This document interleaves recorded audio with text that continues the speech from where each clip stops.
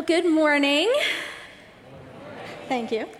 I'm not sure how much longer I'm going to be introducing myself, but my name is Gracie, and I'm one of the new pastors here at Treach, and I'm really excited to be in worship with you guys this morning and closing out our weird series. I know I'm going to miss some weird things happening at the beginning of sermon series, because that's all I know here at Treach.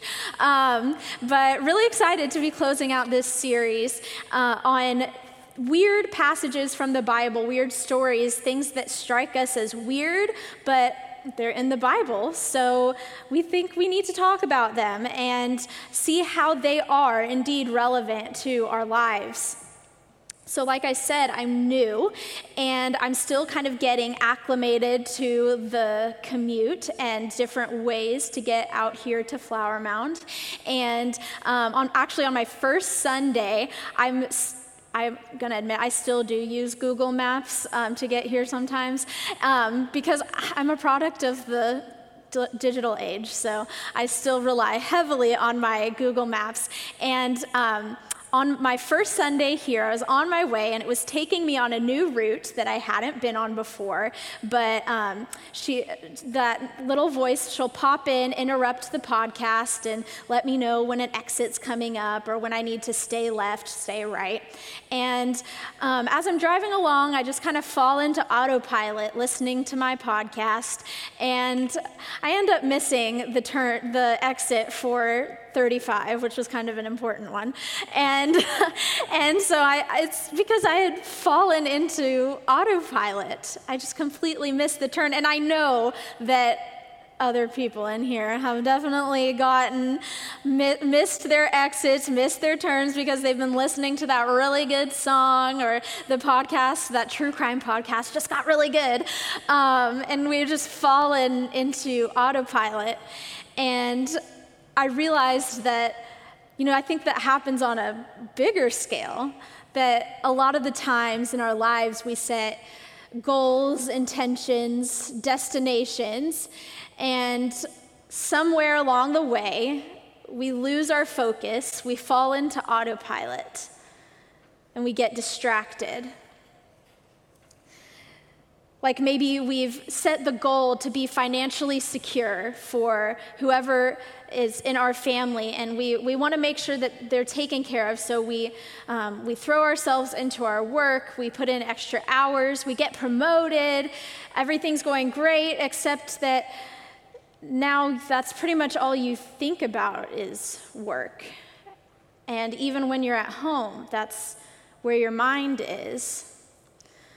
Or we want our kids to be happy. We set that goal of, I want them to find their passion. I want them to be excited and have a happy childhood. So we sign them up for soccer and their music lessons and art classes and after school stuff. And then before you know it, their schedules are packed and you're hardly getting to spend time all together. Or maybe even in your relationship with God, you're seeking a deeper relationship, to grow in your relationship with God. And so you come to worship on Sundays and you find your Bible study that you like, your Sunday school class or life group, and you're really enjoying it. But then all of a sudden it starts to become more of something to check off the list for God instead of fulfilling that goal that you had set. Sometimes we lose sight of our best intentions.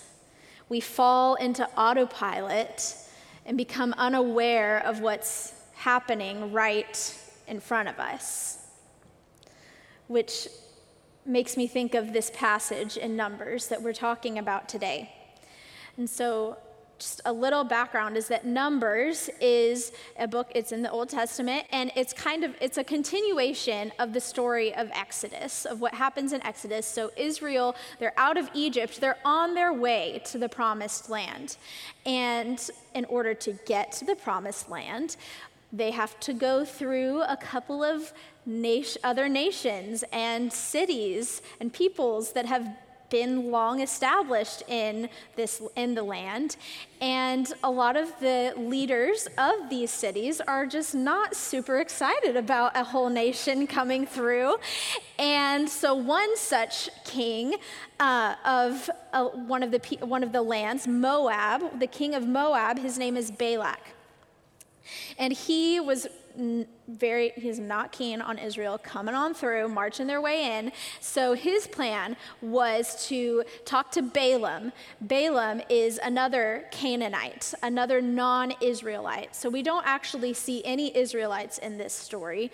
And Balaam is a diviner, what they called a diviner. He was somebody that they believed had a special connection to the divine. And so Balak says to Balaam, hey, Balaam, if you could just curse Israel, that would be great. And Balaam talks to God, talks to the God of Israel, and he says, and you know what, Balak, I don't know if I would if I could, but I can't, because you see, Israel is blessed by Yahweh, and you just can't curse them. So Balak says, I don't like that answer. So as many, leaders sometimes just don't want to take no for the answer. And so Balaam talks to God, and God says, you know what, go ahead and go talk to Balak in person so you can settle this.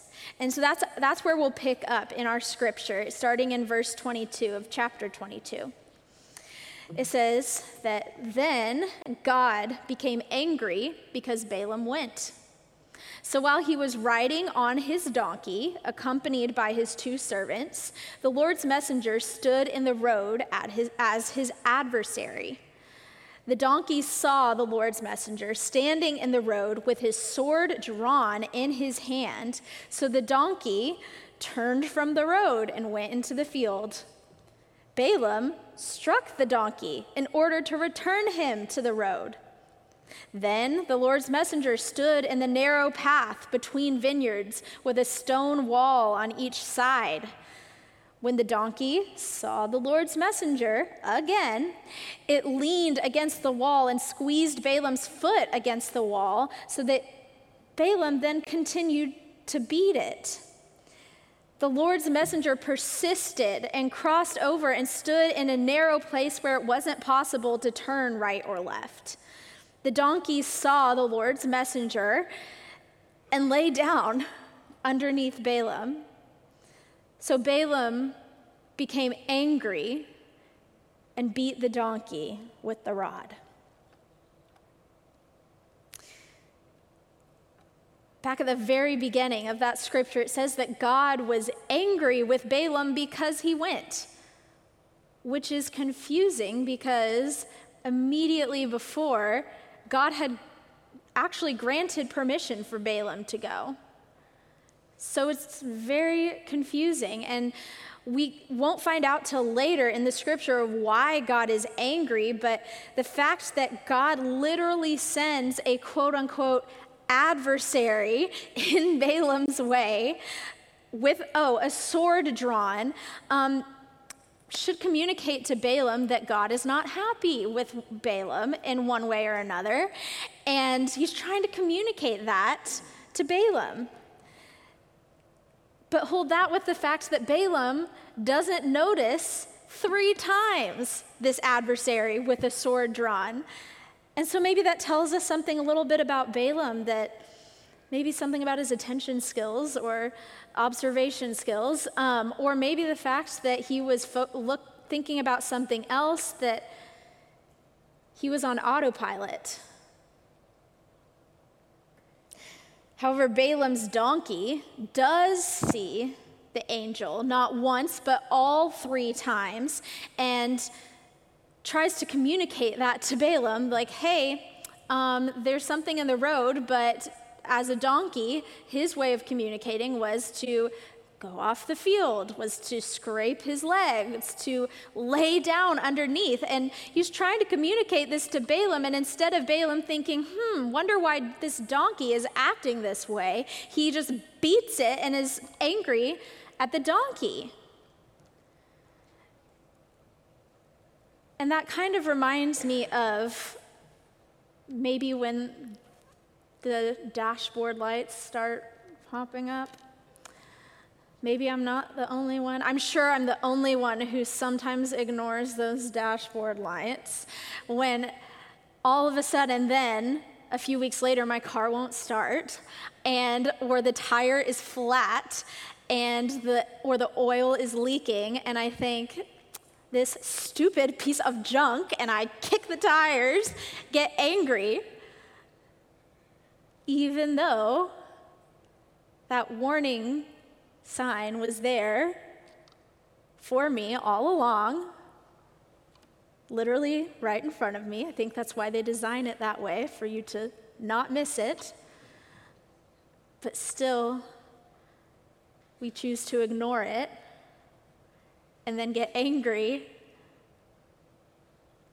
at the car or the donkey.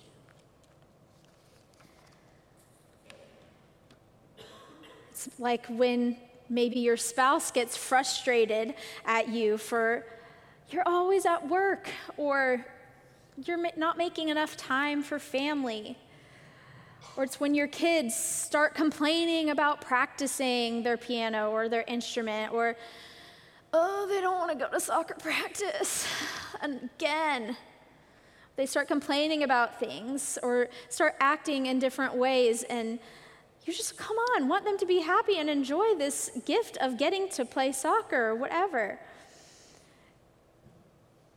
Or maybe it's that time at church that initially was there to help you to grow in your relationship with God, all of a sudden, or slowly, becomes an obligation, something that's draining and not fulfilling. And honestly, the church, the capital C church, universal church throughout history has been guilty of this, of setting this intention of we want to build the kingdom of God on earth. We want people to know the hope and love of Jesus. We want them to know of the Holy Spirit who is there with them always. But we lose our focus, and terrible things have happened. Like, I don't know, the Crusades, the Spanish Inquisition. I think of the indigenous assimilation schools where they yanked kids from their homes and put them into religious schools, all in the name of God, but people along the way cried out, this is not okay, but they ignored the signs sometimes. The signs are there, but we don't see them until something grabs our attention. Then the Lord opened the donkey's mouth, and it said to Balaam, "What have I done to you that you have beaten me these 3 times?" Okay, and this is a little bit of an aside, but I would be remiss if I did not use this opportunity. As a pastor, it is my responsibility to share with you a reminder of everybody's favorite talking donkey, Donkey from Shrek, because please tell me that this was not what you were thinking of when you hear donkey, the Lord opens the donkey's mouth. So here is your permission to, like me, use Eddie Murphy as the voice of this donkey, because nobody was there that can tell us it wasn't. So here's your freedom to do that. And Balaam said to the donkey, "Because you've tormented me. If I had a sword in my hand, I'd kill you now." And the donkey said to Balaam, "Am I not your donkey, on whom you've ridden to this day? Have I been in the habit of doing this to you?" And Balaam said, "No," which is a little reminiscent of like Shrek and Donkey. The donkey is so loyal to Shrek, and Shrek gets mad at Donkey all the time. So I just had, Shrek is very biblical. Then the Lord uncovered Balaam's eyes, and Balaam saw the Lord's messenger standing in the road with his sword in his hand. Then he bowed low and worshiped. So finally, God has just, you know what? Let's just have the donkey speak, because Balaam is not picking up on these warning signs. God has to use this weird way to communicate with Balaam, to redirect Balaam's focus. God has to speak through a donkey and to literally open Balaam's eyes. It said that God opened Balaam's eyes to get him to see what was right in front of him. Now, maybe Balaam was focused on what he was going to say when he got to speak with Balak, or maybe he was focused on the journey itself and taking the right roads. Whatever it was, his original intent was okay, it was good, but he forgot to pay attention to what was right in front of him. God grabs our focus to help us to see what is right in front of us. And when we finally see what is right in front of us, it all becomes clear. When Balaam finally saw what was right in front of him, he bowed down in worship and realized his mistake. In verse 32, it says, the Lord's messenger said to him, why have you beaten your donkey these 3 times? I've come out here as an adversary because you took the road recklessly in front of me. The donkey saw me and turned away from me these 3 times. If it hadn't turned away from me, I would have just killed you and let it live. Balaam said to the Lord's messenger, I've sinned because I didn't know that you were standing there against me in the road. Now, if you think it's wrong, I'll go back. And the Lord's messenger said to Balaam, go with the men, but don't say anything. Say only that which I tell you. So Balaam went with Balak's officials. So finally, we find out why God was mad and frustrated at Balaam. It's because he was taking the road recklessly. Other translations say perversely, rash. Now, Balaam didn't set out to take the road recklessly. He had a good intention. And I think that word reckless kind of implies that it wasn't on purpose.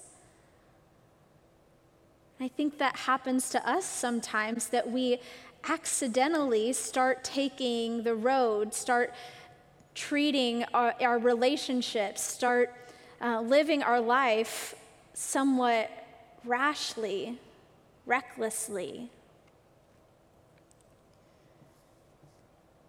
But how many misbehaving donkeys are we going to ignore? We need God to open our eyes, and we need to listen to the donkeys, the trusted voices in our lives. And that takes humility.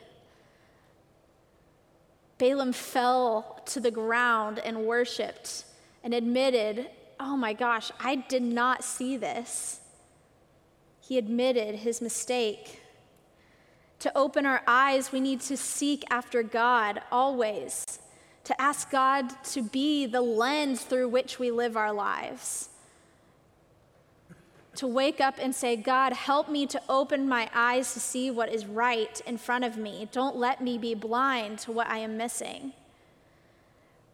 We need to say, help me to listen to the donkeys in my life, the trusted voices that have been with me all along, that have never, ever betrayed me, that have guided me and helped me along the way. maybe your family or friends, somebody from your life group, a mentor of some kind. We need to listen to those trusted voices to help us to see and pay attention to what is right in front of us. So there's an intersection in Dallas, a busy intersection that I pass almost every day. And there's something of note, two things of note about this intersection. That on one corner, there is a small church. And on all the other corners, there are many, many people who are struggling with homelessness. And I think something I notice about this church is that I don't see a lot of people going in and out. They seem to be struggling with attendance. And, I don't know the efforts of this church. I only drive past it. But I wonder if they see what is right in front of them. I wonder if their eyes are opened to what is right in front of them.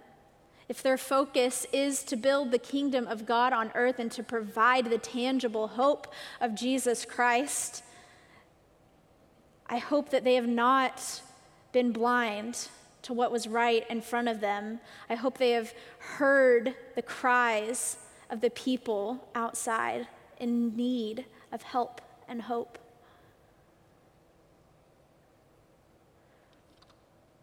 We need to listen to these trusted voices, and we need God to open our eyes to see what is right in front of us. Will you pray with me? Holy and loving God, we thank you for the grace you have for us in redirecting our focus when we have lost our way. For the grace you have for us that with our best intentions, God, sometimes we lose sight of what you want us to see. God, in your mercy, would you help us to hear and listen to the voices, these trusted voices that guide us and remind us and show us what we might be missing. Would you open our eyes to see what is in front of us? God, give us the courage and the humility to see what you want us to see. We love you, God, and it is in your mighty name that we pray. Amen.